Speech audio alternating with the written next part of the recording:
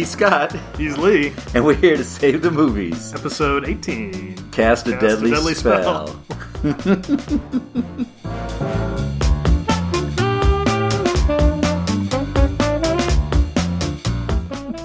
I almost forgot it again. You almost forgot that. That's one of the disadvantages. This one strike against this movie is I think it's got a great sort of noirish title, but it's also a very easily forgotten title. Yeah. Yeah. I can attest to that. Yes, as you keep forgetting. It's very generic. So anyway, this is my pick. HBO original movie from, what is it, 91? 91, yeah. Jeez. I just want to say I had no faith in it. I was expecting the worst. Well, it's hard to describe this movie because it's just like, okay, it's a detective story with magic. Okay. That doesn't really catch your attention. That does not give you much to go on. Right, and as you pointed out, even since it wasn't a movie like in the theaters, it doesn't even have a good poster. Like the box art that you see on the IMDb page just looks like something you'd get on a Nickelodeon's Kids' Choice box or something. I don't know. It just looks very weird. He's just a guy standing here in his suit, and another guy in a circle, pointing the magic wand at him. It looks very indie movie. Yeah, or student film. Yeah, maybe. yeah, or something like that. But just the idea of made for TV thing. Yeah. Conjures images of, kind of half-ass stuff. Yeah, I do think that's actually, considering this was, I'm sure this was a lower budget production because it was for HBO. This is also back before science fiction blockbusters became these huge monolithic extravaganzas. Right, and this is kind of early in, HBO's, not super early, I guess, but early in HBO's, making stuff career. Yeah. And yet it looks really good. I think I'm really impressed by I think the special effects are really good, but I think the design just in general is really solid. It really looks, everything oozes like 1948. It's got that really sleek, all the cars, all the houses, everybody walking around. Yeah, the set pieces are great. And everybody's constantly smoking cigarettes. Yeah. He's always he's always lighting a cigarette. And they're always drinking. Yep, or lighting somebody else's cigarette. That's right, drinking, lighting, drinking. It's the small things. Yeah, it's great. It's great. And it really is just a great channeling of that. And they'll go to a hotel room or something, there's a bottle of bourbon. Yeah. These sets are really good. I don't know where they got them. I don't know where they designed them. Maybe they just found great places in that look like this, and they just kind of touched them up. But you're right, even they're in the hotel room or in the hotel lobby, it looks like this hotel lobby from 1948. So I can see that. This is one of those movies that I think as a writer, especially of a fantasy, I think this was, I'm not sure exactly on the dates, but this to me was the first thing I remember that was really, I felt urban fantasy. Because it's that magical, fantastic world, but in a city and in a modern world. And I remember at the time it really struck me was how unique it was to do one where magic wasn't hidden, where it was just an everyday thing everyone was kind of used to. And I especially love the twist on this one. The idea is that, magic's sort of making this big progress push. Magic is the future. Right. It felt very much like the futurism of, chemistry and stuff. Yeah. It's those sci-fi movies are the future. In this case, it's magic's the future. It's giving me a headache, and stuff like that. And I love that aspect of it. So I think it's just the iPhone came out. Everybody's well, you gotta get an iPhone. That's right. You're gonna be left behind. That's right. Everyone's gonna use magic. What you gonna do? I love that about it. And I think that it does a great masterful blending too, which is I find really fascinating. Just well done. And in fact, I still say it's not as, a lot of urban fantasy now is not as well done. I think this movie kind of nailed it right out of the gate. Yeah. Strangely, that's your favorite thing about the movie? My favorite thing is, the genre blending and the way that it combines sort of traditional magical ideas and the 48 detective noir together, and does it so naturally because there's magic in this almost every scene in this movie. There's magic all the time because it's not a hidden thing, and yet it feels so natural to the environment. It never feels pushed in or forced. Like that, the scene where he's leaving the guy's mansion and it starts raining blood. I'm like, well, in other genre fiction, like other detective stories, it might start raining just because it's like sort of an omen, like that the writer's doing. This one is literally raining blood, and nobody has to stop and say, "Oh, look, it's raining blood again." They just accept it, and that's the other thing. It's so casual. I love that about like the police chief. I love the police chief. Bradbury, I think, and he's just like, where's that one point where he's yelling? It's like he says like, "You got people casting black magic at you from the dark pits of Azathar." And I got to clean it up. You know, I just love that. And I think it feels so natural. It feels like this world feels very organic, very real, even as absurd as it can be. Right. It feels very much like the writer just bought into the concept, right? And it wasn't forced on him. Right. And he thought about it. Like, well, how can I make this scene interesting? How can I incorporate the magic without drawing attention to it? I mean, there's tons of stuff in this, like where they're in the police station and there's the vampire behind the jail, or the werewolf, or even the opening scene with the voodoo doll murder lady. It's just there. Nobody small things, right? Like on the level of polish, yeah. But those are important. Yeah, they make it seem like a thing that's there. You're right, like iPhones. iPhones are all over the place now. Right, and there's always that guy that's going, "Oh, I'll never get an iPhone. That's stupid." And that's the protagonist in this movie. That's right. So my favorite thing was the snappy patter. So I think the other part of this movie is that it really is spot on noir detective film. Mm-hmm. And they hit it beat for beat, and the protagonist always has the snappy comeback. And usually even the thugs and the bad guys are usually like wittier than they should be. You know what I mean? Almost everybody in noir fiction is kind of at least a little bit witty. Even like a goon. Everybody's cracking wise. Yeah. He's still got like a clever comeback. Yeah, so that's all spot on. And they have the love interest in there, and she sings at the club, and she's saying all the... They've got a history together. That, like, dog and cat relationship. And it's all perfect for a noir detective film. Yeah. And it just happens to be set in this urban fantasy. Here's the thing that I find interesting is that you could actually remove either one of these elements. Like you could do this sort of as traditional fantasy story setting, and it would work. It'd be weird, but you just take away some of, like, you could set it in a fantasy world, or you could set it like in LA and just change it from being about this Necronomicon and this spell, and it could work because you could just change the items and the objects. But so it works really well separately, and then they combine them so well. That's why it just feels so integrated. And one of the things that I think about fantasy that's important is that people will talk about is like it has to feel like it's important that it's fantasy. I hate when it's like, well, we could do this, but you could just take away the fantasy element and it's not important. This one, you could do that and it'd be a good noir story. But what makes it a great story is its combination of the two. It's peanut butter and chocolate. Yeah. It's just they work so well together, and partly because they're both executed so well alone.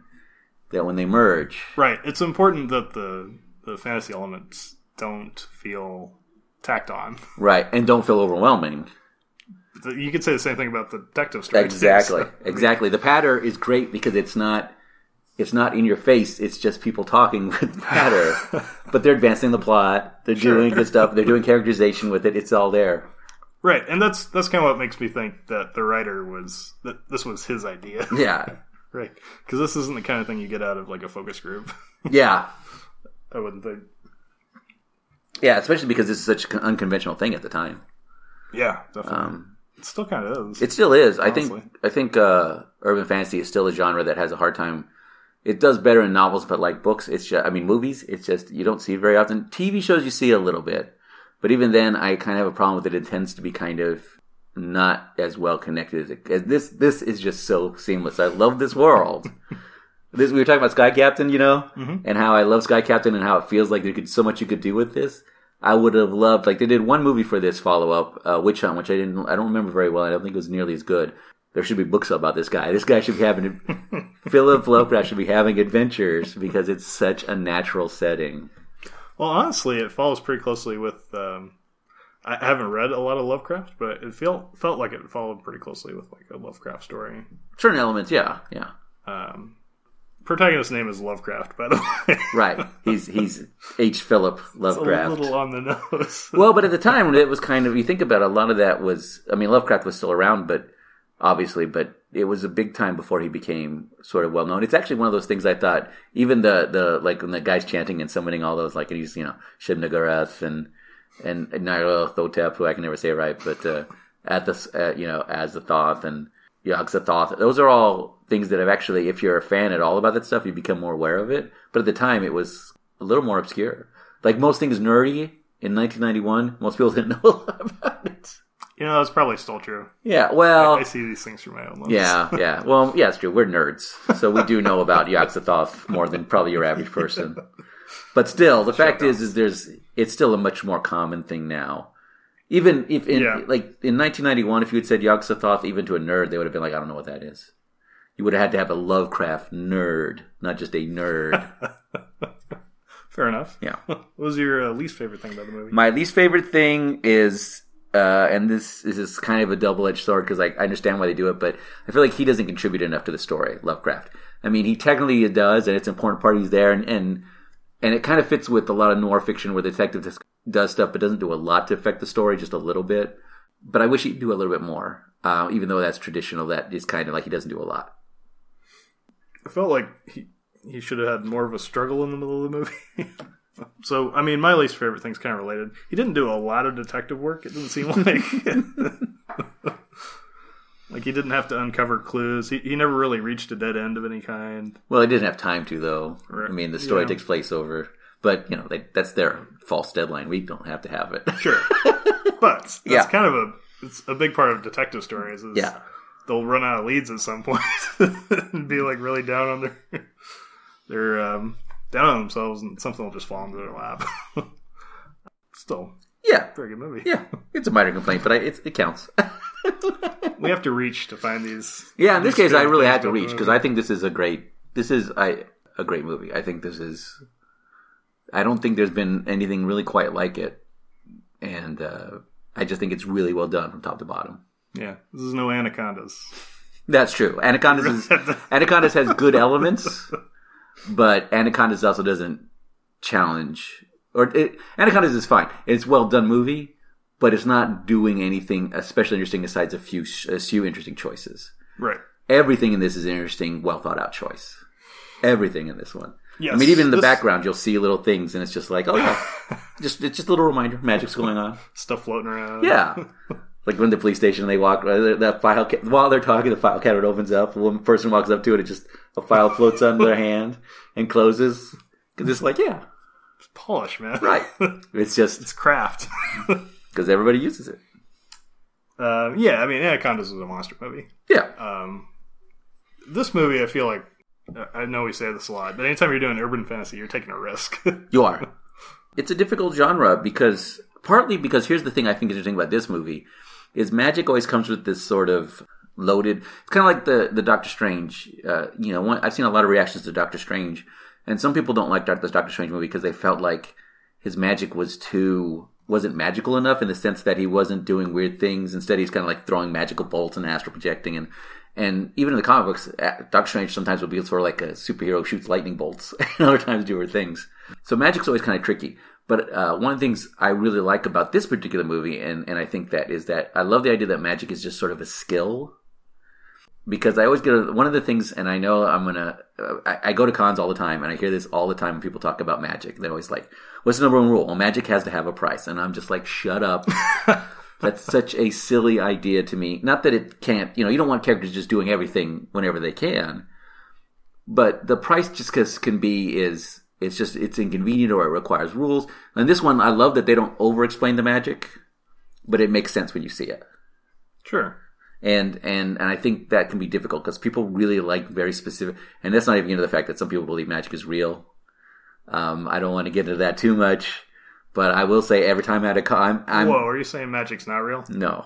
Every time I'm at a con and there's a panel about how you should do magic in your story, there's always somebody in the panel or in the audience who will start talking about, and I'm going to use my finger quotes here, whoop whoop, real magic. And I'm like, one, I don't think there's such a thing. But even if there was, who cares? That's not what we're talking about. We're talking about fictional magic.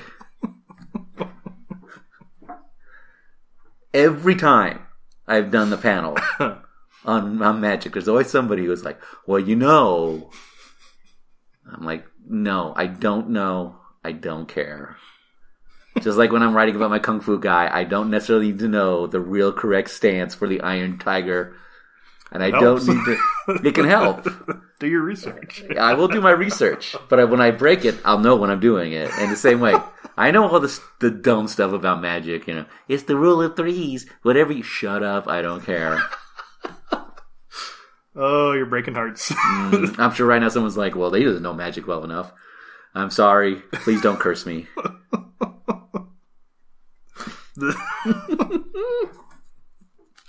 The cross-section of our fans and the people you're insulting. I don't know. Small, I guess. I don't know. By the way, if you do believe in real magic, I apologize for my ignorance. I wish you well with your sorcery. I don't know what to say about that. Fuck him. If you send a zombie to attack me, please don't do that. Just do something small, and I'll believe you. There you go. Are we doing the... I think it's Wheel of Metaphor time. Okay. It's loading. Alright, we ready for this? Cookie Puss. Go on, yes, I'm ready. Forget we put that on there? I remember that after I saw it.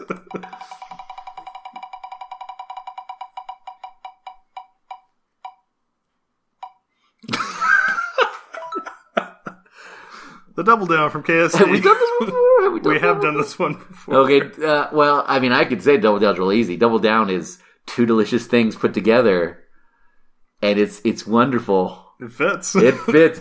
This is not a metaphor. A little bit of cheese in the middle to hold them together. Put a little bit of cheese together. Take Noir. Take Cthulhu. Put a little patter to hold that thing together. Delicious. Delicious and low carb. Atkins approved. Atkins approved. Yeah, I don't think we need to say that was good. That was on the nose. Available for a limited time at first, but it's so good, it's not going anywhere. That's right. All right, well, I guess we'll take a break here. All right, so you can watch the movie. You can find it. Oh, stop. Stop. Hold on. Okay. We have to plug stuff. Okay. I always forget to plug things. If you want to follow us on Twitter, it's at Save the Movies. Okay. If you want to go to the website, savethemovies.com. If you'd like to email us for some reason, it's podcast@savethemovies.com. Our Facebook is facebook.com/savethemovies. If you'd like to leave us a review on iTunes, that'd be great. That would be great. I endorse this. If not, I guess that's fine. Lee's blog is at alimartinez.com. And I'm on Twitter at @ALeeMartinez. I think that's it. That's it. Good enough. All right. Now, if you'd like to watch the movie, it's out there. It's on YouTube. And it's a pretty good copy on YouTube. There's also, it's on, if you have HBO, it was on their service on demand. It's on HBO Now or HBO Go. I saw a couple of places you could buy it streaming. Yeah. It's definitely, I think it's definitely worth it. But if not, we're not going to hold it against you. Yep.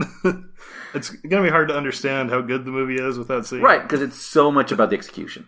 Yes, but it's very good. Promise. YouTube. Watch it on YouTube. It's free.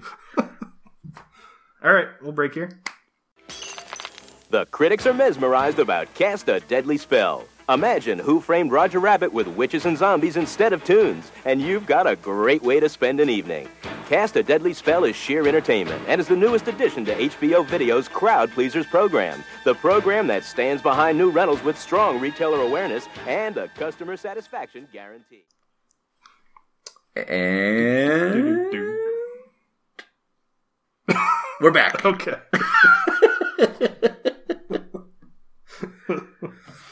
All right, so we open up here with a very 90s intro. Very 90s, very attempted. It's again, it's sort of a generic intro of like the sort of generic music. It works fine, but it's kind of, it's not a good, it's an okay opening, but it doesn't do anything. It's just credits. Yeah, it's just credits. But it does open up with one of the best lines, I think, that summarize this movie so well. Los Angeles, 1948. Everybody uses magic. Everybody used magic. I just love that because it's just, that's it. That's just telling you everything about this. Yeah. Done. And it's what, 6 words? Yeah, 7 words? it's just like the mission statement of this movie. If you go, well, that sounds dumb, forget it. You're not for this movie. You might as well just stop it right there. Right, but and you only wasted about 30 seconds of your time. Right. So we open up with Lovecraft they're having to drag this femme fatale with the cops are dragging her away because she was trying to. This is his previous case. She's playing for a patsy. Yeah. And there's that great part where at first you're like, okay, what's going on? But they pull her out, and then it looks all very normal detective stuff. Everyone's got great like where she punches the detective, and the chief walks by and goes like, people think you never been get back up. You see people who think you never been socked by a dame before. Which socked by a dame, that is so awesome a phrase. A lot of the pattern is very very period. I don't know if it's accurate, but it sounds accurate. Sounds right. And then that's when he goes up and the chief and he shows him and he's like gives him the voodoo doll. Yeah. And there's that great murder weapon. Yeah, there's the murder weapon. And what's the great line? It's like, time was you had to at least look a man when you killed him. Look at a man to kill him. You owed him that much. And look a man in the eye. That's right. You owed him at least that much. And the other cop lights a cigarette and he's using magic. Oh, that's right. And Lovecraft's like, you too. Yeah, you too. And he's Grimaldi. And he's like, hey, not all the time, just some of the time. I feel like Grimaldi must be some reference to... It might be. I assume it was because Bradbury is a reference. Wizards. Yeah. But yeah, that part where he likes it with his hand, cigarette. Yeah. What? Just some of the time. Not all the time, some of the time. Makes things easier. I love that line. Because again, that fits with that, like the idea is that magic is around because it is easier. Because you say a few magic words or you do a chant. Yeah, in that kind of setting, you're like, well, yeah, why bother why carry matches around when I can just make a fire appear out of my hands? Just another kind of technology. Well, they take her off, and then he's walking away down the alley, and he starts doing the narration. Yeah, the noir narration. Narration about, like, that's me. I'm the only guy who knows. The only guy who knows it all, who's still alive. I forget the guy's name. Bringing the book. It's not that important. No, he's not, because he's not. He dies. Spoiler alert. And they're bringing the book to Bort. Who played by... I always just think of Clancy Brown, because that's who it is. It's Clancy Brown from Starship Troopers and Highlander and Lex Luthor. And he's just... Starship Troopers fame. That's really he's in this podcast. Remember, it was a private named Zim. And again, it's this great part where the guy's nervous. He comes in and gives him the package and he leaves. And he opens up the book. And it's not the right book. And Mr. Tugwell and the zombie. I love the zombie. Yeah.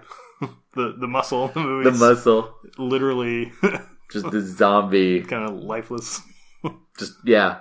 And this is great because it's that, again, it's those little, they're slowly getting you into this world because they still haven't done a lot yet. They haven't done a lot of the magic yet.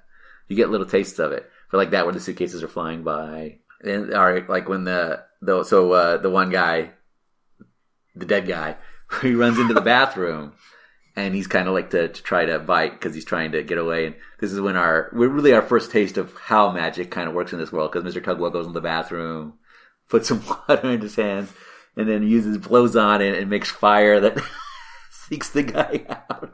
Yeah, you pointed out during the movie that he's not a big guy. But that doesn't matter in this world. It's his competency with spells. Right. He's really good at killing people with magic. Right. Too good, actually, ironically. And then our poor sap pulls out his money. And he's been cheated too. Which is kind of like, criminals. Sure. He dies in a horrible fashion. Yeah, he gets paper cutted to death. Tornado of paper. Yeah. By Mr. Tugwell. That's just mean-spirited. But it's that moment because that's really where you see not just magic like little like sort of these things. No, I mean these guys can literally cause a tornado of paper cuts, and it's like you realize the magic's not exactly what you think in this world. Like you might think at first it's like it's just these little charms or something like that. Well, no, you can kill a man with it. Right. Whereas a normal noir film would be guns and thugs. Or a big guy who choked him, to death. Or, yeah. But yeah. The magic's taking the place of Yeah. murder attempts. Well, like that. Like I like that. You never see Mr. Tugwell with the gun, right. because that's not how he operates.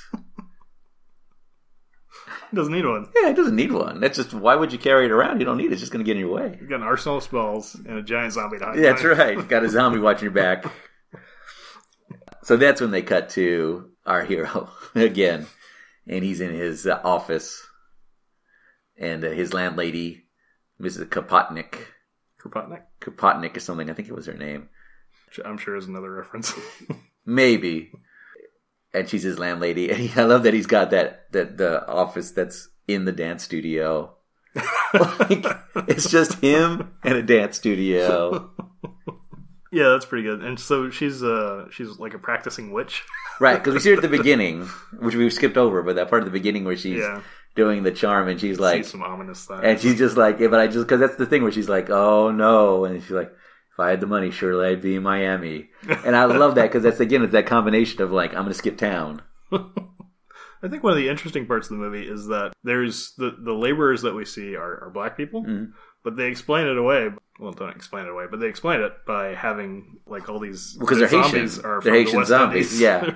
Well, and I like that because So it like fits the period.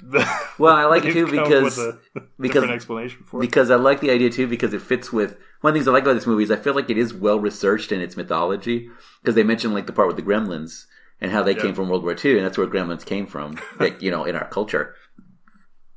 That's where the sort of myth of the gremlin came from. It's like, oh, it's the gremlins. And in this world, that's real. And I love the idea because zombies come from and like these are zombies of a traditional sense. Zombies come from Haiti and the West Indies. And they were basically, like now we think of them as monsters, but at the time, even traditionally, a zombie is more of a person, a servant. Yeah. A zombified. And the reason it was such a terrible thing to happen to somebody in the Haitian lore was because they were slaves, and they had to overthrow. They're the only successful slave rebellion, and overtook it. And so the worst thing you could do in their culture was to make somebody a slave. And so later on, we made it like, oh, they're cannibal monsters and they eat people, which is fine. No problem. Zombies aren't real. You can do what you want with them. But that's what I like about this one is it fits. You're right. They're laborers, but that's because that's what zombies are. Right. It's more like a golem or something. Yeah. But it's made out of a person. Yeah. It's just a person you've animated to do jobs. There's a later scene in here where they have zombies building a house. And doing a bad job of Great it. comic relief. And again, it's mostly in the background, and it's really well done because it's advancing the plot. But you also see, oh yeah, magic. Even they use that term industrial thaumaturgy or whatever, and I was just like, I love that, because like if in a world like this, I would totally see that as a thing. Yeah, of course they're trying to industrialize Right, it. right. That's what we do. The zombies are got a little bit of bugs. Profits to be made. That's right. So at some point he goes to see his client. Yes. I forget his name too. I always is David Warner, who's been so many things. It's David Warner. So many things. Doing David Warner, who he does very well. Indeed. They were like, we need a David Warner type for this role. Can we get David Warner? Yeah. Done. I want to give credit too. I really like Fred He's over there Ward. making sandwiches. Yeah, I really like Fred Ward, and I think he's an underrated actor, and he does a great job in this movie as the detective. I know he's great in Tremors. He's really good in a movie that nobody people have seen called Remo Williams, which has, unfortunately, some yellow face problems because Joel Grey plays a Korean. But other than that movie, he's really good in it as the destroyer, Remo Williams, who is basically like becomes a super kung fu guy who can literally dodge bullets and kill people with one blow and stuff like that. I like super kung fu guys. It's a series of books called The Destroyer, and like they're really ridiculous. The level of basically he works as a government assassin, but he trains under this guy who I think he's Korean. I could be wrong about who he's supposed to be, but basically there's this island that they have nothing. They barely survive. So what they do is they send out their master who basically they're the first people to ever do martial arts, therefore they have the purest martial art they've ever invented. And he goes and he trains, and then the money goes back to the island. So basically him, Remo Williams, and I can't remember his master's name now, are like these just two invincible guys. Like I'm not telling you. You know, like the Matrix? The Matrix people are wimps compared to these guys. Like, these guys can literally dodge bullets just by listening for them. In one of the books, I've read one, they literally, Remo just pulls the guy's head off, and his master just crushes the guy's skull by clapping his hands together. And by the way, that's not them even trying. At one point, he beats up a shark and rides it. Now, the movie doesn't do that much, but Remo Williams, The Adventure Begins, does quite a bit of that. Where I remember, and I didn't know anything about the Destroyer when I saw that movie the first time. And suddenly I'm like, he's like dodging bullets, and I'm like, you can do that? So it was really fun to actually get that discovery by the end. I was like, oh yeah, of course he can do that. Run across water? Yeah, sure. If you know the secrets of the martial world. If you know the purest your only martial limits are within yourself. That's right. So anyway, he's great in this. Did we learn anything from The Last Dragon? That's true. That's got the glow. That's got the glow. Yeah, so he goes and talks to David Warner, who hires him. And I love the small touch here of all the aquariums that are filled with like that blue glow. Cthulhu has like the sunken city where he lives. All those aquariums remind me of like kind of look otherworldly. And I think that was an intentional thing. Well, even say, he says something about feeding your squid. And David Warner says, that's not squid. Yeah. So I love that. So David Warner's misplaced his Necronomicon. Yes. Oh, by the way, I love also, again, the small part where he's driving up to the house and the unicorn runs past. Which is such a great touch. And the girl's hunting the unicorn. Sure. Right. Yeah, he's misplaced his Necronomicon. Happens all the time. Sure. Apparently, the Necronomicon is not common knowledge in this world. But I don't see why it would be. Right. Well, it would eventually be. Sure. But yeah, in this case, it's not common knowledge. Especially because one of the things I like is that Lovecraft isn't an outsider of the magical world. He understands magic. He just doesn't practice it. Which I think is a nice, interesting touch. That's why he can handle a lot of stuff that happens to him. Because he understands enough. He's not an idiot who's like, was that like the guy say at one point you don't believe in magic? He goes, no, I believe it. I just don't use it. And I love that attitude. It's like, it keeps him he's not an idiot. He just doesn't have... He's just operating in the world he finds himself in. He's still going to know about, I know how magic works because I'm going to deal with it. And then we meet David Warner's daughter. Movie daughter. That's right. I really like her look all through this movie. She looks just amazing to me. Like every dress she wears, every clothes, every hat she wears. I love her hair. It's the same way about Julianne Moore. Julianne Moore. I love that look. Like all the evening gowns, dresses she's wearing, and her hair. I mean, I love everybody in this movie. To be fair, like Clancy Brown's walking around in that like mob business suit with the scarf and the hat. Well, it all fits the noir thing. Oh, it's such a great look. Very accurate to what they were going for. Yeah. But yeah, I love the daughter because she just looks like a young girl who's like trying to sow her wild oats. They have a great back and forth where I forget what they said, but she's trying to assess. She's trying to assess if he's worth sleeping with using like astrology and numerology. And I love that in this world, like that'd be a quirk in a noir piece. But in this world, I'm like, well, that's a good point. There's a point later in the police station where we see the police officer using a Ouija board. Oh, yeah. Spirit medium in the middle, right? Being possessed by spirits, right? In this world, it really would be like, well, who would you know who did it? Well, he's got 13 letters in his name. That's bad luck. They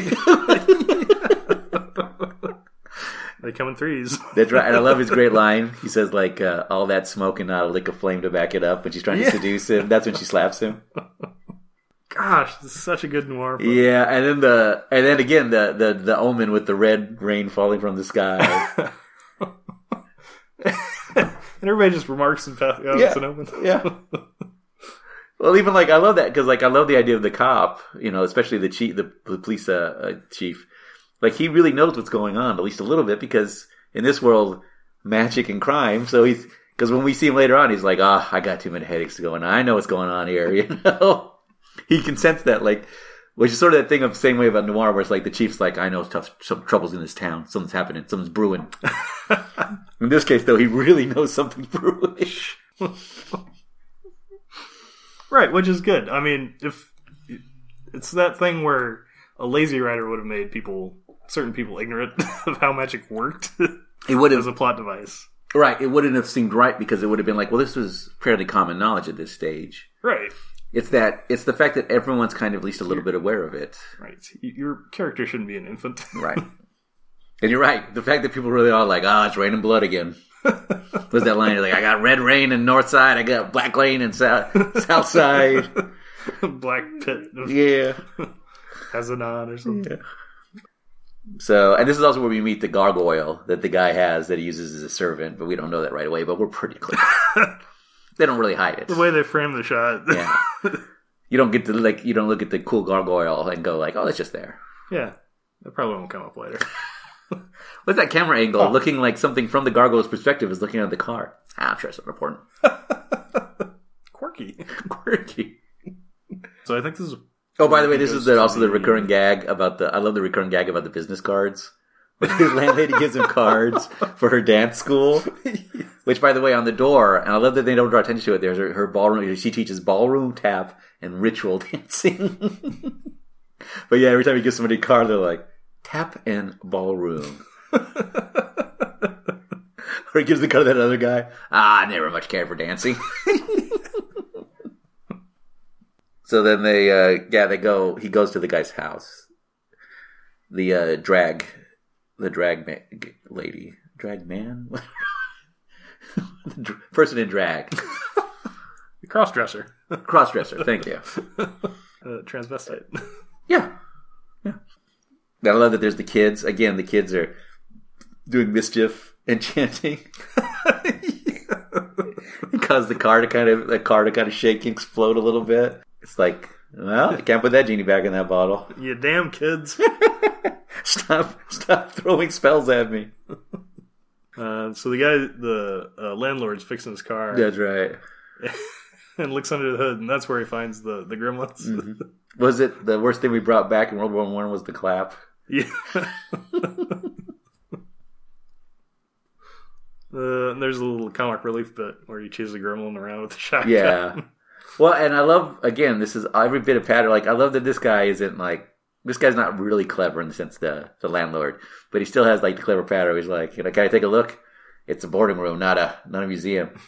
Can I pay you to rent it for 20 minutes? Is it? He goes, do you have any friends? Yeah, any friends? He's like, not really. Everybody I know is dead.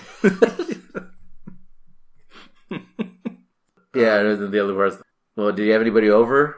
Now that I know. Well, maybe when you weren't here, I never go anywhere. So he picks up the clue that leads him to the club where Julianne Moore is... The Dunwich Room. The Dunwich Room. Where Julianne Moore is headlining. Oh, there's that great line where he goes to the bartender and it's like, give me a scotch with water, go easy on the water, or something like that. Subtle on the water, and the guy's like an orchid in the moonlight. I'm like, I don't even know what that means. Oh, be discreet about it. And the guy's like an orchid in the moonlight, and I'm like, damn it, bartender, you're already more clever than I'll ever be in my life. Got to get your head in the right place. Oh, got to live that noir lifestyle. I'm glad I don't live in that universe. It'd be too hard to write, man. Everybody would be like, this is kind of clumsy. Well, that's overwrought. You have to look through slit blinds a lot. Yeah. This town's full of drug dealers and pimps. I'm not so different. And so yeah, there's this is where we see Julianne Moore, and this is before she got big. And she has a song which is tradition. And then they talk. Was that line? Oh, there's so many great lines in this movie where it's just like, I'll take a gin, she'll take a Scotch sour. She's like, what if I change my drink preference? I'd still order a Scotch sour just to watch Eat the Fruit. It's like, oh, man. Yeah, there's a lot of good bits. I knew I wasn't going to catch them all. There's no way. Because almost always somebody says something that's pretty clever and Just cool. have to watch the movie. Yeah. And next week's movie will be Cast a Deadly Spell. so we learn about the history of the characters. Rocky relationship. Yes. So Julianne Moore's character is with Clancy Brown's character. Clancy Brown. Barton? Oh, I keep getting his name wrong. Because we see her earlier Yeah. at his hideout. I guess in the club. Right. Well, and they point out that, I mean, later on you find out when they talk about that, where she's the one who even talked him into going into the criminal underworld. Although she didn't talk to get him to do it. And that's also, again, the part where we have Very appropriate this. for noir film. That's right. Where the singer is like trying to break his contract. Yeah. And Clancy Brown's just like, yeah, no problem, Johnny. The guy starts speaking backwards, like you can't sing anymore. Oh, what a jerk. Yep. Where a normal film, they would have broken his kneecaps Yeah. or something. Take him outside, deal with him. It's like, I got it. Fixed him. And this is they Much talk more about, civilized. it makes things easier.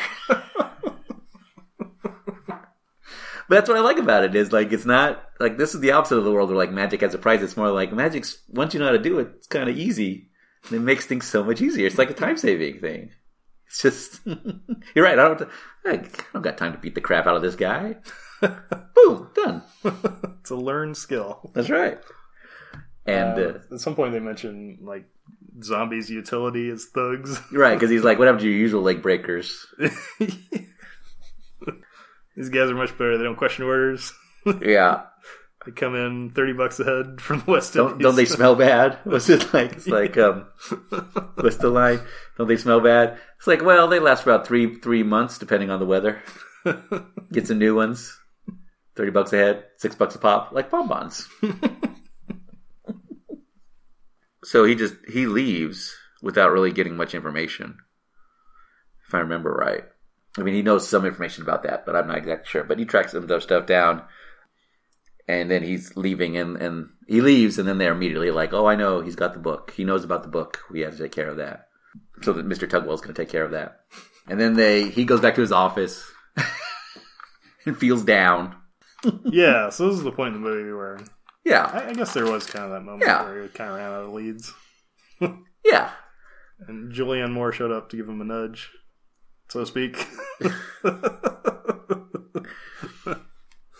And that part, again, where he wakes up, then he wakes up the next day, and again, there's the daughter, and she's just like, was it like she's the one who says, man to drink alone, or you don't seem like the kind of man to drink alone? It's like, why didn't really make that decision, or something. Just how it worked out. Yeah, just how it worked out. And so they kind of bond a little bit. Like, and then I love his landlady come in, Mrs. Kapotnik. But there's a vice squad. And he's like, okay, there's nothing happening here. Don't worry about it. And they do the diner scene, and then a diner scene where they're eating, and it's just sort of this scene about like a little bit of her background about where she came, like, you know, how her dad overprotects her, the story of Rapunzel and how terrible a story it is. And he's like, all my dad ever read for me was the racing form. Oh, I missed that bit. Well, because it was in the background while the diner owner goes over and gives the check to Mr. Tugwell so they can put the runes on it. Yeah. And I love that because, again, it's very much like that's how runes are like, you know, magical symbols. And I love that he's just writing it with a pen. It's not like something, it's not a weird ritual. It's just, It's not his own blood. no, it's just got to write it really easily. And then gives it to the guy to give to Lovecraft. And, of course, Lovecraft sees it. Right. Which apparently is the trigger. Well, I think it's you're either supposed to, maybe you're not supposed to see it or whatever, but once you take it, like I do like the idea that you can't just get rid of it yet. Someone has to take it from you. Yeah. So he chases after that guy, and they have that scene in the kitchen where he's just like who cast runes at me? You put the finger on me. Who cast runes on me? He's like, hey, whatever. I'm this right here. If something happens to me, it happens to you too. And there's a fight. Poof, poof. Which is normal. It's good. And then the note gets dropped. One of the few physical confrontations Right. in this world of magic. Yeah, well, it's because these guys are all pretty. Well, they're not. Well, to be fair, I do think the thing you also get the impression of is that even though magic's around, it's not used. Like, if you notice, the most violent magic does come from Mr. Tugwell. And that seems like his specialty. Yeah, it seems like he knows more than most people. He definitely... Well, it kind of fits with the idea that he's the most violent person, really. Right. Out of all, even more than... the other characters are not... I mean, like, the other believe criminals... that he's willing to get into magic that's... People would have a moral problem with. Right. Well, like that, there's a scene... Not necessarily that you have to, like, trade anything for, but... Things that you're still... Although, they mention... I think Lovecraft mentions at one point that he still has his soul. Oh, that's right. Well, if Mr. Tugwell could get more power, he probably did mortgage his soul. Sure. And I like the scene because, again, you're right. It's like a fist fight. It's cool. It's a fist fight. And then just when you're like, okay, that's cool, the cool thing happens. With the thing coming out of the stew pot or something. And I like it because, like, that, the part where the one guy accidentally, he doesn't know what it is, he picks it up. And then the other guy picks it up, takes it from him. Don't do that. No, you have to take it back. It's like, And I'm not touching that. The one thing we acknowledge in this movie, magic does not screw around. When it's coming to kill you. Yeah, this was the part of the movie that could have looked a little cheesy. Yeah. But it fit. Yeah, and I really like that weird suit demon. Just made of found materials. I don't know what it is. It's just this weird bone green. I love that it kind of like looks around at first like it doesn't know what it's doing, and then it looks at the guy, like it snaps its head, like, oh, I know what I'm supposed to kill. And man, again, this is most of it's off camera, but there's a lot of blood flying around while this thing is like munching on him, and lesser demon. Oof. And then that's when he uses the frying pan to knock it into the freezer, and they shut the freezer. And then the guy there's that time when they're calming down for a second, and then the guy who got mutilated gets up. And oh my god, he looks so dreadful. Yeah, it was surprisingly gory for this It movie. is. Well, I mean, where the guy gets paper cut to death, that's pretty gory too. That's true. Those are the only two scenes, really. Yeah. Well, I mean, I guess the monstrosity at the end. Yeah, but it's not really that gory. look at. Because it just eats somebody whole. Not so impressive, Yog Sothoth.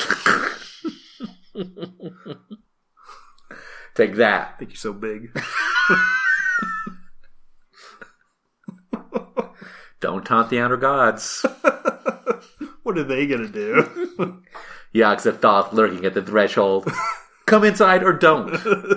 You're letting all the air out. Cthulhu Fhtagn my nuts.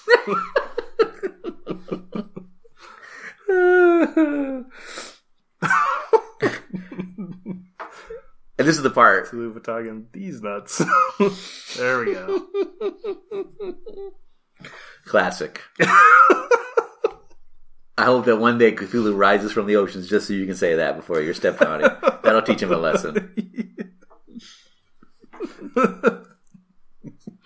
Before my mind descends into insanity. That's right. These nuts.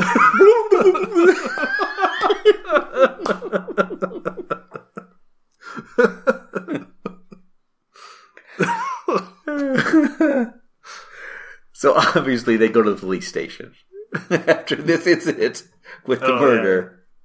Yeah. After the mutilated demon body count murder. goes up. Yeah. And this is where we get a chance. Again, a great line. She's like, do all police stations smell like this? He's like, in my experience. Yeah, all the ones I've been in. Once I've been in. And we get that where they're walking through the police station. And again, there's just all this little magical stuff going on. Like, you're right, the seance. The vampire in the cage, the jail. See, at first she looks like she's just some kind of call girl or whatever. And then she's like, and you can see her fang. Or was the like he's interrogating the werewolf? Yeah. The werewolf howls and he's like, oh, your friends can't hear you now. Their friends can't hear you now. It's like, they're not going to lose a paw to help you. And even that line where he's like, come on in. Sit. But don't sit in that chair. You're going to get hair all over your suit. And there's that great bit where it's like, snappy. And these two especially, I love these two guys. They always have great, like everything they say is awesome. You know, I used to hate your guts, Lovecraft. Yeah, you never made a secret of it. And you told me often enough. Yeah. Who you working for? Who you working for? Does he have a name? And he's like, takes a long, pull on a cigarette and blows. Yes.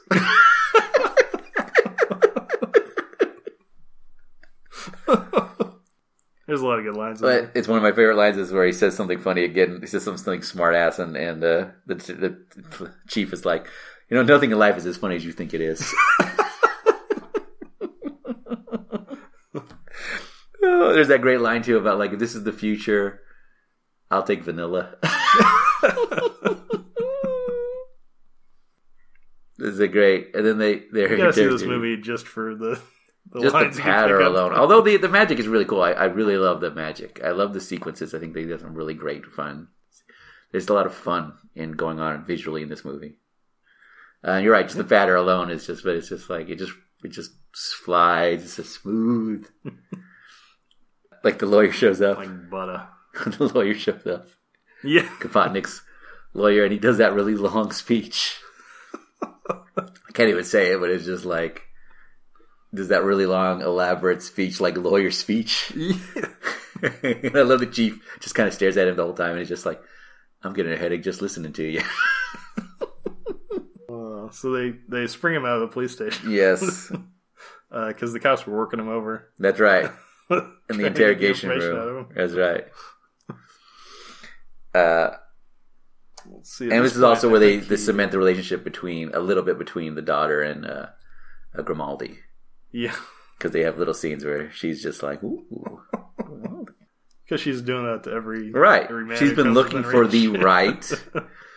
I love the idea that, like, she hasn't just, it's not just that her fact that her father's been protecting her from being, because, it's not that hard to necessarily find someone to have sex with, but that she's, like, looking for a specific guy. I love that she's literally kind of looking for the right birth sign with the right number of letters in his name. And I love that in this world, that's not that weird. That's legitimate. Yeah, makes sense. So, they, and I really like the actress who plays Miss Kapotnik. I think she's sort of like this witch woman. And, what's interesting is that she's, in another movie, there's always that thing about the magical native person or the magical minority. And in this world, yeah, she's a magical person and pretty well skilled in it. That's one of her things. She's a licensed witch. But I love that really doesn't make her that unique. Yeah. She's not really the person who's like, because even she says at one point, she's like, oh, well, something bad's happening if you had any sensitivity at all. It's like other people can sense what's going on.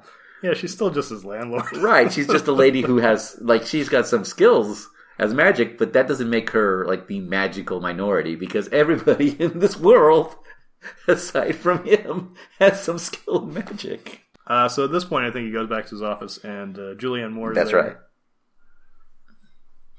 And they reignite the old spark. Yeah, and it's a good scene. I love it because, especially there's that part where he gives his speech about, she's like, well, everybody's got to make compromises, Joe. I mean, Philip, and he's like, that's what they tell me. And then he has this great speech about it. This is what, there's this great line in The Maltese Falcon where she's trying to convince him to not turn her in. Spoiler alert. she's guilty of a crime. But I haven't seen it yet. He says there's a book too, by the way. By the way, it is a great book and a great movie. The book and the movie are really, really close. I mean, they're almost the exact same thing. Raymond Chandler is a great writer. The Maltese Falcon is a great book. I recommend it. It's not that big. You can read it pretty easily. No, but I mean, I think that in a good way.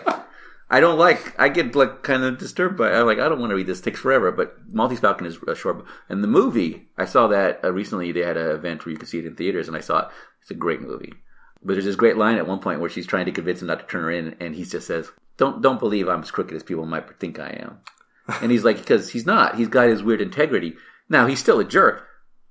Phil Lovecraft is a much nicer person than Sam Spade is. But Sam Spade still has his integrity. And so does, and that's the line here about everybody's going to make compromises. Well, not me.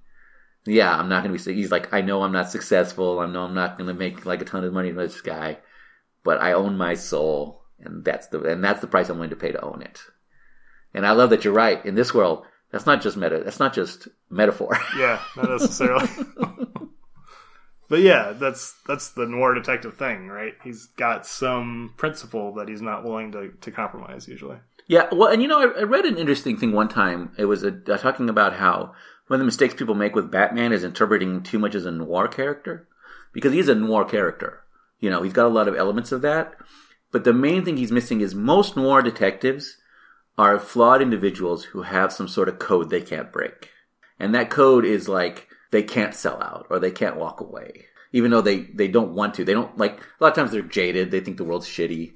But they're still like, well, I can't do it. I can't just And one of the reasons Batman doesn't apply to that, okay, so Batman technically has, this, he doesn't do it he doesn't stumble into things by accident. He puts on a bat suit and goes and seeks out problems to fix. Like Sam Spade would much rather just take care of small things and not get involved in anything too serious. He could do that all day. And, Philip, our character, Philip Lovecraft, yeah, he gets involved in this stuff. But he's just a detective. He's not trying to save the world. He's not trying to keep his integrity is simple. I'll just do my job and I'll do it well. Yeah. And that's the reason it doesn't work with Batman, because Batman's literally trained his whole life to do this. He's not a reluctant hero who stumbled into this thing. You don't put on a bat suit and have a special car and wait every time for them to flash a signal in the sky and then be like, well, I guess I'll go fight crime. If I have to. If I have to. You don't have to put on the suit. Oh, I guess I will. I'm already here. Well, they build a light and everything. I mean, I'd feel like a jerk if I didn't show up. I guess I'll beat the shit out of everybody. Fine. I'll go beat the shit out of Man-Bat if I got to. But that's what I think is different. He's this guy's a detective. And he's got his integrity, but he's not super... He ends up in the situation. He didn't seek it out. He just ends up in it. Right. Whereas Batman seeks out, obviously. Like nearly every superhero. All you gotta do is not show... Like Superman, all Superman's gotta do is say, oh, I'm Clark Kent. I just can't pretend like I can't hear that. Done. No one's gonna go, Clark will help people. So superheroes tend to be more active in their pursuit than detectives, who kind of just wander into things. Did you ever see Super, the movie? I hate that movie. Do you? Yes. I really like it. I go at what it's going for, and I don't hate it in the sense that I think it's bad. I hate it. I felt very slimy. You were talking... It's kind of dark. You and I were talking about, Nightcrawler. Yeah. And how you didn't like... Nightcrawler is a very dark movie, a very unpleasant movie. But I like Nightcrawler. But Super, I feel terrible after watching Super. I could not finish it. I was just I felt... And I don't mean that as offense. I think it's supposed to be kind of that movie in a way. Yes. There are definitely parts where I felt gross. Right. I don't know what the right word for it is. No, gross is the right word. But Nightcrawler was more honestly dark, I think. I think so. I think Nightcrawler was dark in the sense that it wasn't... I'm not saying... I don't know. Super's good. Just because I didn't finish it doesn't mean it's bad. But Super is also kind of playing as a comedy, which is a dark sort of comedy. Whereas Nightcrawler is just no, this is not a dark comedy. This is just it's just fucked up. This is a dreadful story. Well, the reason I bring it up is there's a part in Super that makes me think of Batman, where he's standing in front of the mirror going, "No, you shut up, crime." Yeah. Right.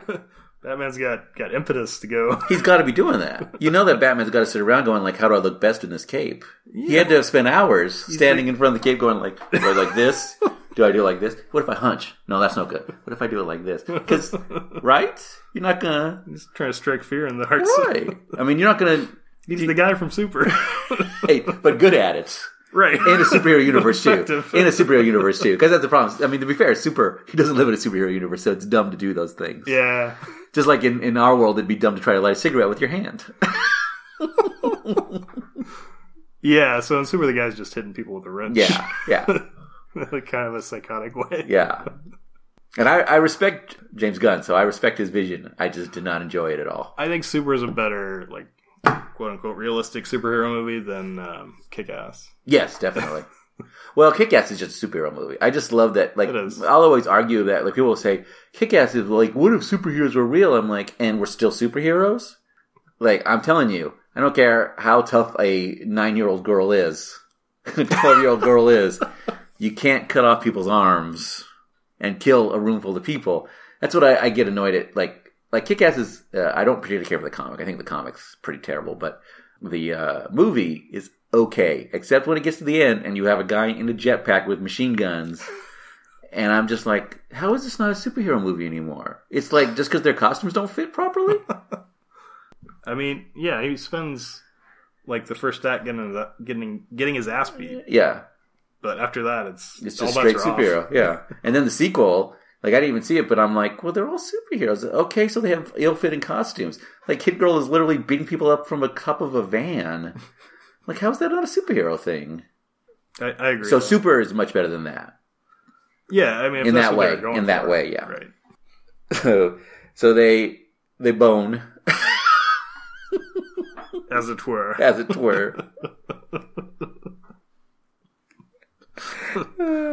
Sit down on the bed and say, "Let us bone."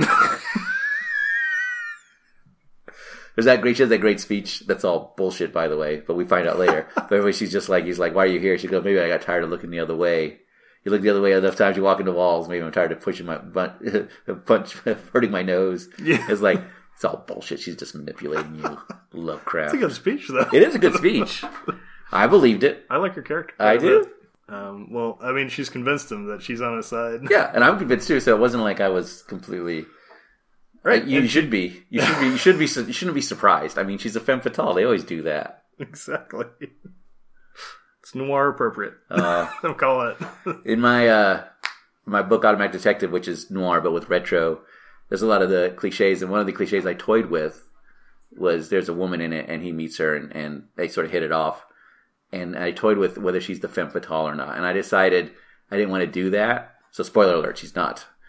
But I love the. But even spoil your own books. Well, it's still a good book even without that. But and I love somebody's review was negative was, well, like, where's the femme fatale? And I'm like, well, I'm sorry I didn't follow everything to the letter.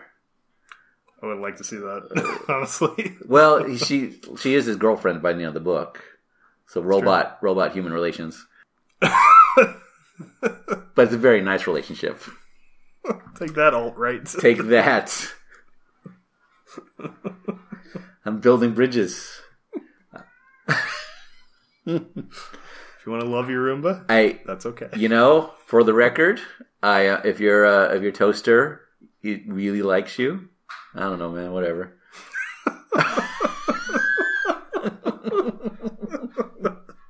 I'm not here to judge. Good. So then he gets Vista Bonita clue, which is always in these detective stories. There's always the development deal, the land development deal. So this is perfect. Yeah. And it's funny when he gets there, and we talked about the zombies. I love the zombies in this. They're slowly, methodically sawing or hammering. And then every so often they just fall over. Yeah. Like one just hit its expiration date or something. One falls into cement. And it made me think there's probably a dozen zombies in the foundation of all these houses. Well, and I love the idea because you're like, well, this is just not going to work. And at first I was like, well, this kind of fits with this world that they're trying too quickly. They're like over, like they need better zombies before they can do this. But also it's like, it's because they don't really care about the housing development. It's not really supposed to be housing development. But I do love the idea that it's like, but I do love the idea of like being so enthusiastic about magic in this world that they'll be like, oh, yeah. They use it for everything. Right. Zombies. And I think the zombie that works for the bad guy, he's pretty effective, but people are watching and working with him. A zombie needs good supervision. Apparently. Only reason this would have been funnier is if there'd been a zombie supervisor. Just staring at some blueprints. Yeah, like just standing there. And this is where he tracks down he follows the lead and he figures out that the chauffeur was the woman, the cross-dresser. Yeah. Tracks him and then finds out where he is. Basically Juliana Moore call the cross-dresser up because she knows him from him. And then they manage to meet up. And again, a great line. She walks in and he's just like, she's like, he sits down next to her, and she's like, "Who said you could sit down? My feet." And then they go upstairs. He punches her. By the way, this scene reminds me so much. There's a scene in The Maltese Falcon where Sam Spade comes into his office and there's a guy with a gun. And Sam Spade like, all right, we'll talk. And the guy said, okay, we're talking. So the guy puts away his gun and Sam Spade like knocks him out and takes away his gun and puts him in a chair. And then he sits and waits for the guy to wake up. And he's just like, well, why'd you do that? And he goes, hey, if I let somebody just come into my office with a gun and not know that they can't do that with some kind of repercussion, all kinds of schmucks are going to be doing that. I can't. And this is the scene where he punches out the cross-dresser and then he pours the drink and sets it on the thing for him to wake up. Because he's polite. Yeah. He's a gentleman. He is. And then they find the Necronomicon. He finds the Necronomicon. Thing that everybody's looking for. That's right. And then we get the background. Now this part's interesting because this is a fine line. I like that, as part of the period, he does use the term, fag club. And I'm like, okay, I mean, that's part of the period. But I like it that he's not really judgmental. He's just like, yeah, whatever, man. Yeah, it's just the parlance. Yeah. And like, yeah, he's like, did you meet him at one of those, like basically a gay club? He's like, no, the Lions Club. What do you think? And then he's talking to him, and the guy's like, and this is where he starts doing the speech about, like, if you're the old ones, the Outer Gods, Yog-Sothoth, Cthulhu.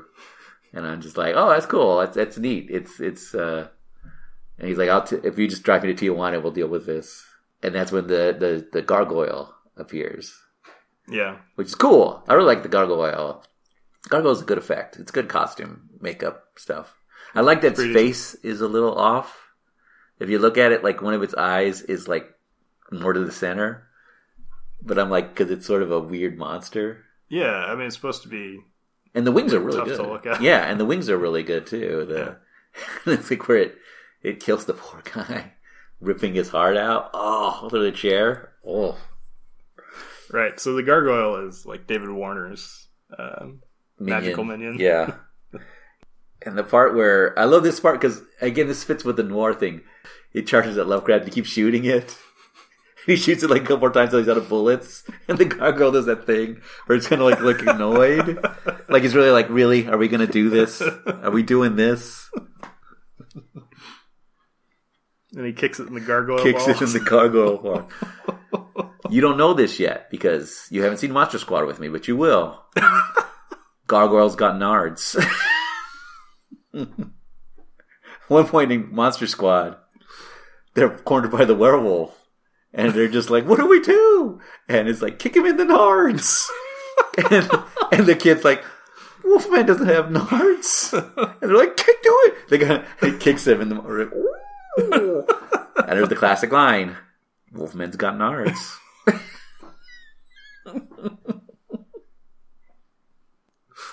All right, I'm much more excited to see this movie. Yeah, it's a great movie. It doesn't have as much snappy patter, but it does have monsters. Well, this is a pretty high bar. Patter-wise. This is one of the... I think this is probably the most patterific movie we've seen. It is heavy with snappy comebacks. Yeah. I mean, every conversation Lovecraft have, it's just... He shows up, people start getting snappy. The puns start flying. They get the book away. Yeah. For the gargoyle. They go sack out in Julian Moore's apartment. But immediately, that's when Clancy Brown's there. She made the call. He's been double-crossed. There's a lot of double-crossing going on. At the end of this movie, there's a lot of double-crossing going on. Which, again, is pretty normal. As there should be. The only honest guy in the room. When the old gods are involved. Well, and maybe that's sort of the thing, too. The only honest guy in the room, is like, look, I'm not making deals because it's all double crosses all the time. You cannot double cross. Your problem is you think, and maybe that's the thing, too, is like, he knows, like, can't trust anybody. They all think they've got the hedge up. That's why they're constantly getting double crossed because they all think they know what's going on. And this is the scene where poor Mr. Tugwell gets drowned. And I'm just like, oh, what a by his jerk. own zombie, no by less. his own zombie. Oh, Mr. Tugwell. He was a jerk. I don't feel too sorry for him, but I did enjoy him. Sure. But this is when, people start, it's like, but I can see why, because Clancy Brown's like, I'm going to become a god. I don't give a crap. Time for you to go. Sure. My last chance to be a spiteful bastard. Right. Mr. Tugwell might have interfered in his That's true. plans. And there's that great line when he wakes up in the car and he says something funny, I forget. And Clancy Brown's like, you're a funny guy, Phil. I'm sure your dying words are going to be a scream. Yeah, that's great. Yeah. They go out to the Vista. Right, which is the sacred the land ground that's been prepared. And they're going to summon Yog-Sothoth, I think. Well, they're summoning generally all the outer gods, is what they say. They don't make it specific. I thought it was somebody specific. No, because they're talking. I mean, I guess it Yog-Sothoth doesn't is. matter. Well, I mean, I could to break avoid. down the mythos for you. No, Let me help you out here. All right. So Yog-Sothoth is a being who excels us in all time and space, in all places, but is somehow simultaneously locked out of our universe.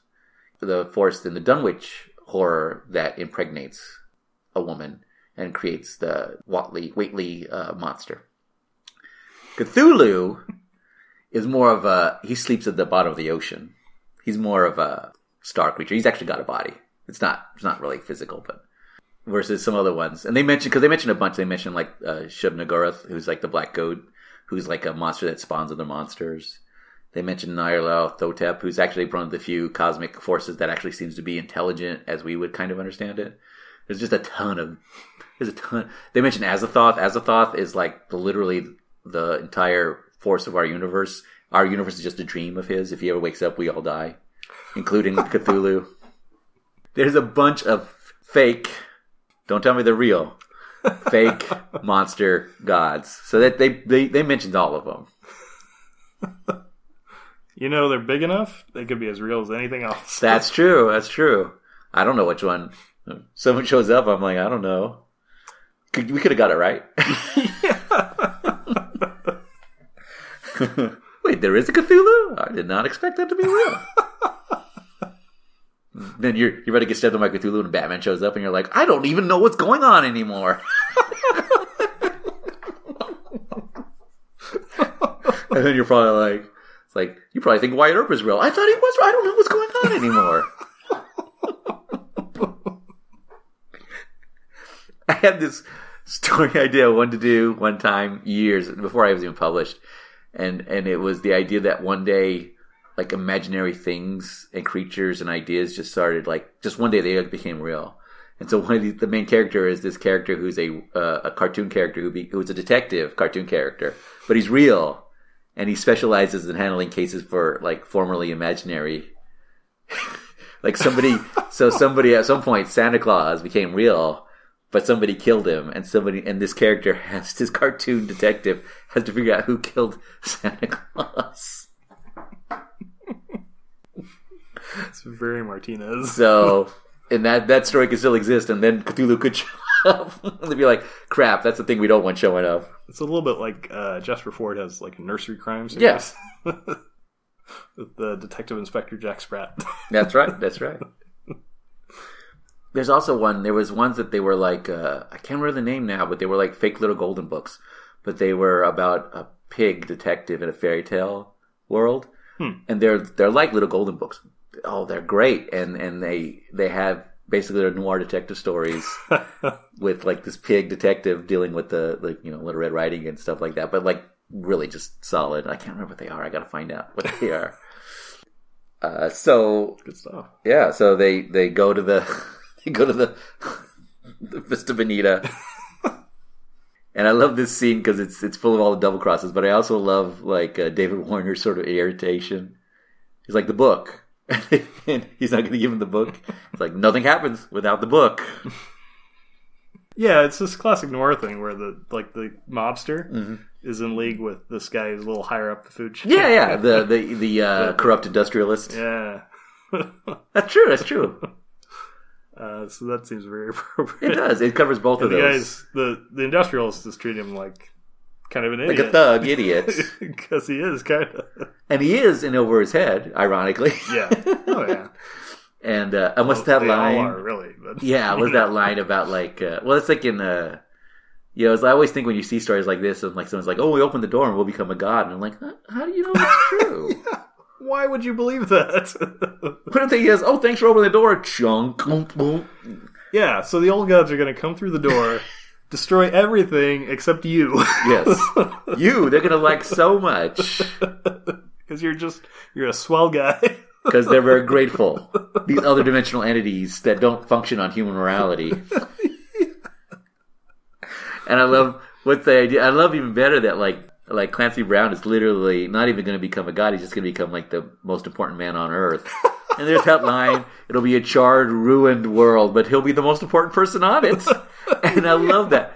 Because then they cut to Clancy Brown, he's got that grin on his face, and he's like, hey, what do you think about that? It's like, man, your morality is off-center, dude. Oh, that's fantastic. Alas, his dreams are destroyed when Juliana Moore shoots him. The double cross. The double cross. And then she's about to shoot Phil. And I love that this is the classic where she's corrupt, but she also loves him. She still does love him. Yeah. And she's trying to bring him over, but no, that's not how it works. That's why you can't. He won't break his code. And that's when the zombie breaks her hand. My theory on the zombie is pretty simple, is that basically whoever's the most powerful magic person in the room controls the zombie. I like to think that what's-his-face got the zombie from David Warner. I can believe that too. So that's true. Is ultimately like his zombie source. That's true. So he's David Warner's zombie. Oh, he does have access to zombies. I mean, he's got a whole... Yeah. Why wouldn't he? Well, he's clearly a magical guy. Yeah, so then he's she a breaks... magical kind of guy. Hey. And so yeah, he breaks her. I love, and the villain does that thing where it's like, oh, but you must see what I'm going to do. Oh, look, it's already screwed. You're not going to win. We already know that because you've already lost. You just don't realize it. But don't be smarmy. Classic James Bond villainy. Only you would understand my genius. Therefore, you must. Oh, stop it! Stop it. In the Constance Verity book, she's always having adventures, and she's just used to that. Okay, here you're gonna show me what you're doing now because only I can understand the breadth of your genius. I get it, and fine, whatever. But again, that goes with. I always think that fits though because it's I call it the Dracula rule, which is like Dracula is really tough, and most of the time he can just kill anybody. He's a monster. He's been around forever. He's really tough and smart and powerful, but he's always kind of like, you're beneath me, and it's just like that's the one that's gonna get you. That's the one. Like, you turn your back on that guy because you're like, that guy doesn't matter. If you were just cautious, like, if you're the James Bond villain who literally just just kill that guy. What if we make a scene? Don't worry, kill him. People will investigate. We'll kill them too. It's one of the best parts of Austin Powers where the son Scott comes in. Scott! Comes in and he's like, we'll just shoot him. We'll do it together. You're not going to watch? I love that where he's like, no, Scott, I'm just going to walk away and assume everything went smoothly. Listen, you don't understand how this works. But at least I like that in that you leave them in a certain death trap. Yeah, okay, they're going to escape. I get that. But, like, the one the Teenage Mutant Ninja Turtle movie, the first live action one, there's twice where the Shredder has a turtle defeated by themselves. Easily can kill them, and he just walks away. And I'm like, well, it's not like he's like, finish him, and his ninjas show up, and he's like, finish him, and he walks away, and he's like, I'm not going to bother. But I assume my ninjas are going to finish this guy off. It's literally, he walks away from a defeated enemy that comes back to hassle him, and then he does it again. And both time I'm like, maybe the death trap isn't a great plan, but at least it makes sense. It was a plan. Right. Like, okay, Batman will probably escape. But he might not, and it keeps him busy. But you don't just like, Batman, stay in this room.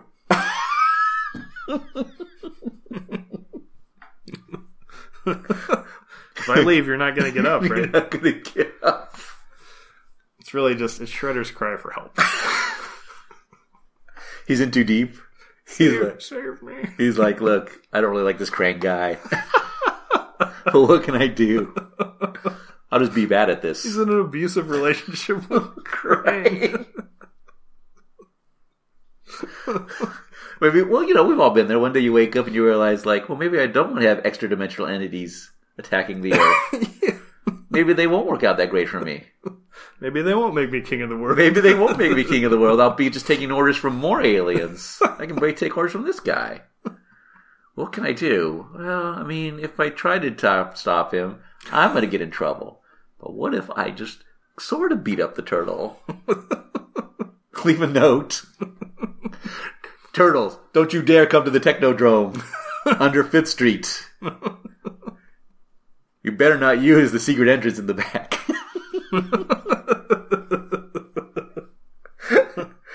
Krang's like, how did this keep happening? That's not a bad Krang. I'm actually impressed. Don't break your arm, pat yourself on the back. I can't do many voices. I do a decent Skeletor. It sounds very similar. That's it. You've hit my range, Scott. Skeletor and Krang. Skeletor and Krang. And nerd.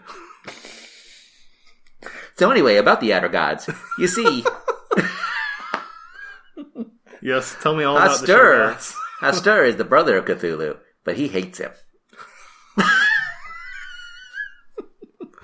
There are a lot of these stories. There are a lot. Well, because they're not all Lovecraft. So people wrote more, and then they kind of integrated a bunch of them. Yeah, it's like extended universe. Yeah, basically it was actually Lovecraft. Some Lovecraft stuff shows in the original Conan stories, at least one or two, because Robert Howard, the creator of Conan, did some interacting with Lovecraft and incorporated that. So Conan fights some like the Serpent Man, which are offspring of Yig, which is I think a Howard creation, but became part of the mythos.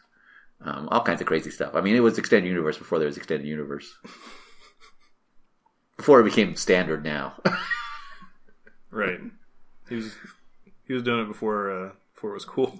Right. Yeah, because people were like, "What are you referencing that?" Oh, you had to read my third story for that. I don't want to read that. Can I just enjoy this story? No, you really have to understand it. You don't deserve this story. You don't understand. I have a collection of Lovecraft stories I got to start on, but so far I've only read the Cthulhu. The Innsmouth Terror? Cthulhu Fhtagn? Something. Oh, I don't know. Comes out of the ocean and somebody hits him on the boat. Oh, that's and that's what is that one? The Call of Cthulhu.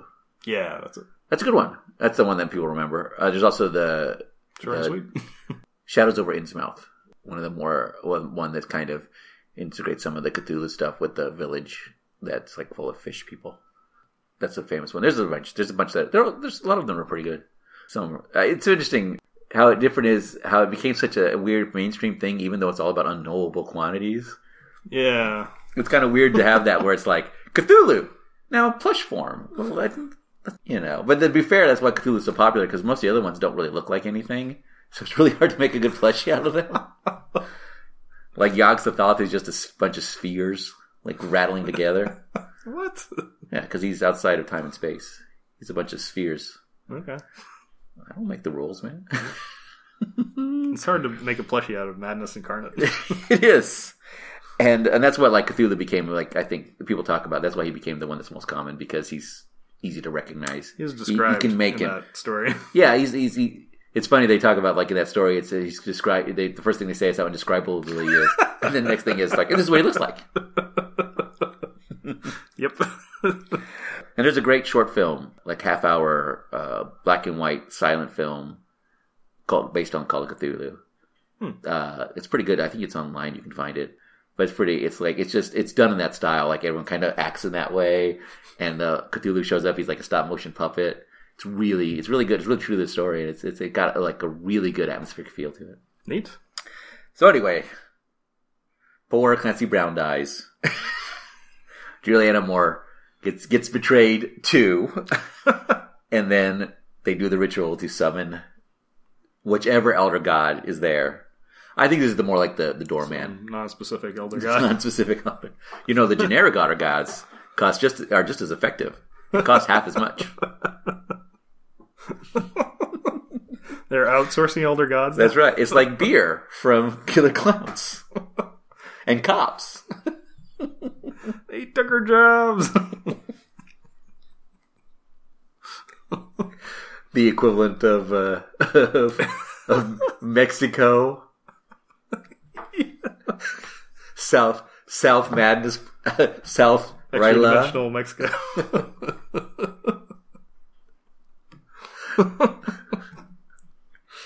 Like There's some kind of dimensional free trade agreement, and it all went to hell. It all went to hell for the poor guys. At the end of the day, you know, you can pay for Dave Brander. You can just get the... I'm just picturing now like some kind of warehouse. Jerry's House of Madness. How much would you pay for this totem from R'Lah? To unmake reality. Unmake reality. Well, we've got the equivalent. Comes from China. Made in a factory. So then they summon the outer god, which is a good sequence. I like it. It's got the sort of very ritualistic chanting, and they just got they're watching, and then he appears, and it's a really good. I like that creature design. It's a really good. Yeah. It's solid. It's very decent for what seems like kind of a budget movie. Budget movie, and the time too, because the time was also kind of lower on special effects. I mean, it's funny that you realize that, like, even though I like CGI when it's done well, a lot of practical effects aged better than you would think. Yeah, because like that gargoyle is a practical effect. It's a really good practical effect. Yeah, I mean, since Star Wars came out, that became kind of a craft. Right. Really? Well, because the CGI when it works it's hard to make it work without putting the extra effort. A lot of things people use as a shortcut without putting the effort in. Whereas practical effects can really work because, well, first it also gives the actors something to work with. Right, and you don't have to. I mean, it was a little early for CGI for this movie. Yeah. With practical effects, you don't have to iterate and process the movie. Yeah. X number of times before it looks good. Right, and also worry about getting stuck with something. You know what it looks like. Oh, here's this gargoyle. Right. And your actors have something to act against. Right. Yeah, the gargoyle's great because that scene where it's it looks annoyed, and even the zombie, the zombie's just a guy with makeup on, but he's there. It's a very real presence in the scene. It doesn't feel like something they're moving around. It's something that's there because it's there. And so the Cthulhu thing where it pulls out that tentacle and is about to eat the girl was first of all, I think David Warner willing to sacrifice his virgin daughter. He's a jerk, but that's a whole other thing. Call me crazy. How rude. You're right. I don't have a daughter myself. It's unfair to judge his parenting technique. She probably deserved it. And then she gets about to get eaten, but she gets dropped. Yeah. And then David Warner, I love what David Warner realizes is I'm going to hell, and he's picking up the book, looking through it. It's kind of abort. Where's the end button? And then he gets sucked into the maw. Just kidding, Cthulhu. Just kidding, Cthulhu. Just kidding, Cthulhu. It's a good prank show. It's the prank show.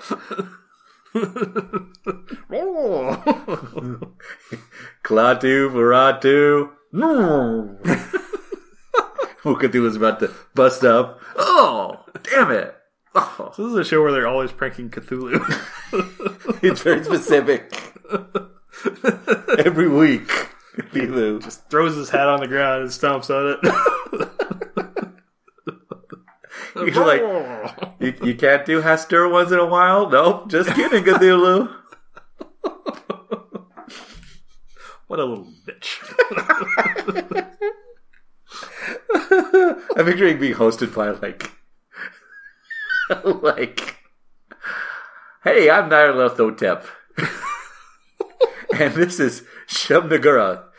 Go to the woods. We thought it'd be funny to replace Cthulhu's coffee.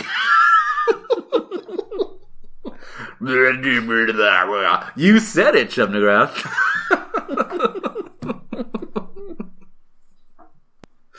By the end of that, after 6 months, you realize you're I'm kind of rooting for Cthulhu to destroy the world. He's kind of, I was willing to let live, but just leave me alone.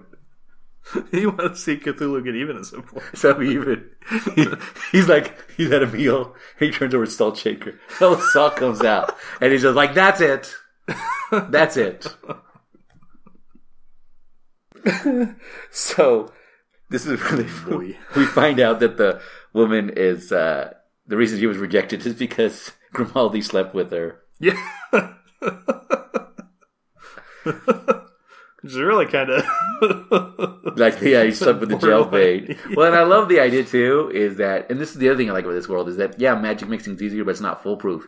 And I love the idea that sort of like, where she's like, she's been looking for just the right guy to sleep with, and she found him. It's like, don't tell anybody about this. You're worried I'm going to tell your wife? And she's like, wait, you're married?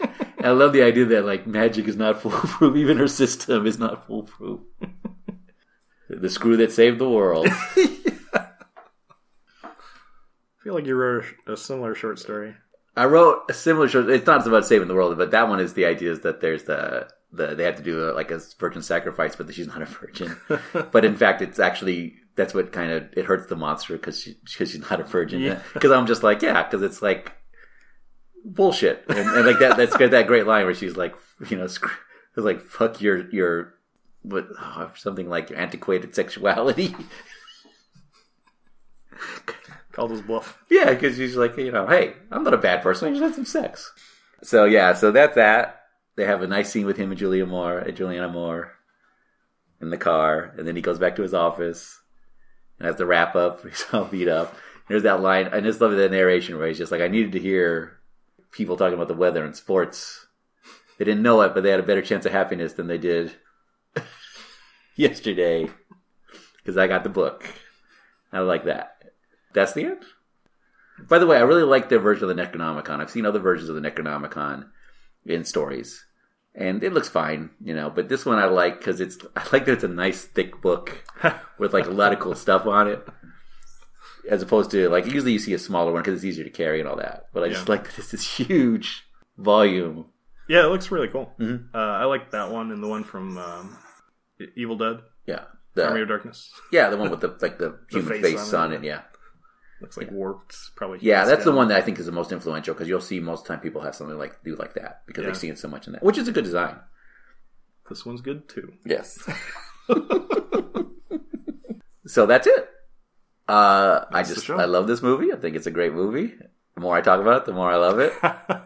I just think it's almost perfect from top to bottom. It does everything with great intent. It's a metaphor for the double down. As we established. It's chocolate and peanut butter, man.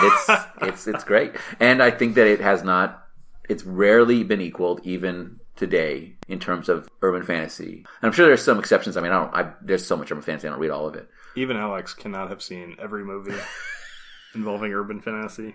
Well, but I'm talking about even books. Even the books have trouble with it.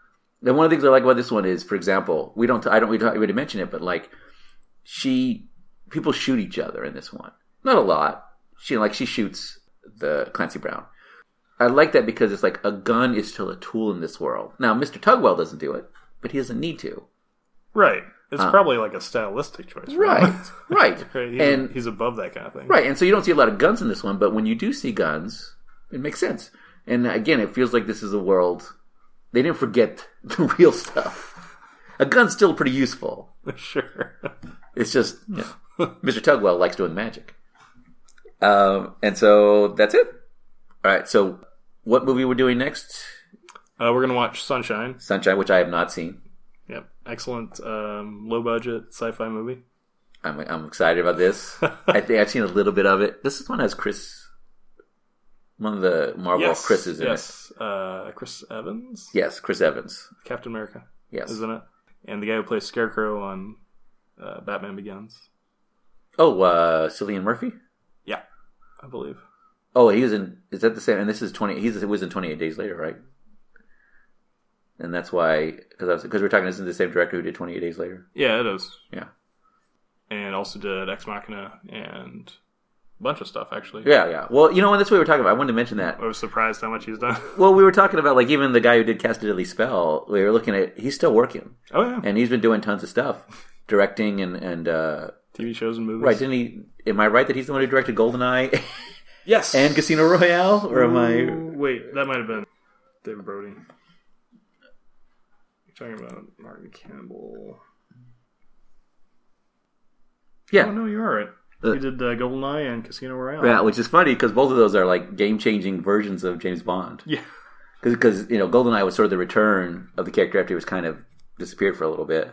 Right. And Casino Royale, which I don't like very much, but whatever, it doesn't matter, I don't like it. It's still a resurgence. It's kind of funny that he also did Green Lantern. He also did the Mark of Zorro? Mask of Zorro. And I'm like, it's funny when you think about these actors. I mean, I'm sure that they have their fans, but it's weird to realize there's people you don't know. Yeah, these are the workaday Hollywood. And it's not like they're working on small projects. Directors, writers, yeah. So it's really bunch of interesting. stuff you've probably seen. Yeah. So I just think that's cool. So until then, he's Scott. He's Lee. And we just saved another movie. Shabba-dabba-boo. So much pressure saying something. I do want at the end for my thing about telling my cat that he needs to lose weight.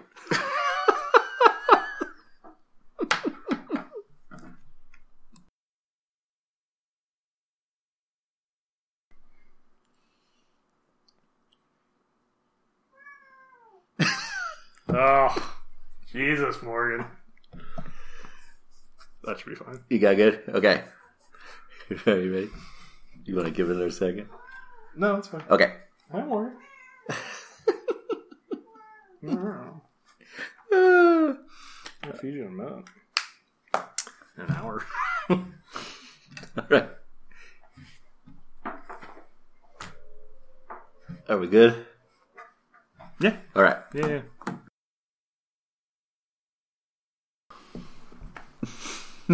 I tell my cat all the time that he needs to lose a couple pounds before I really respect him.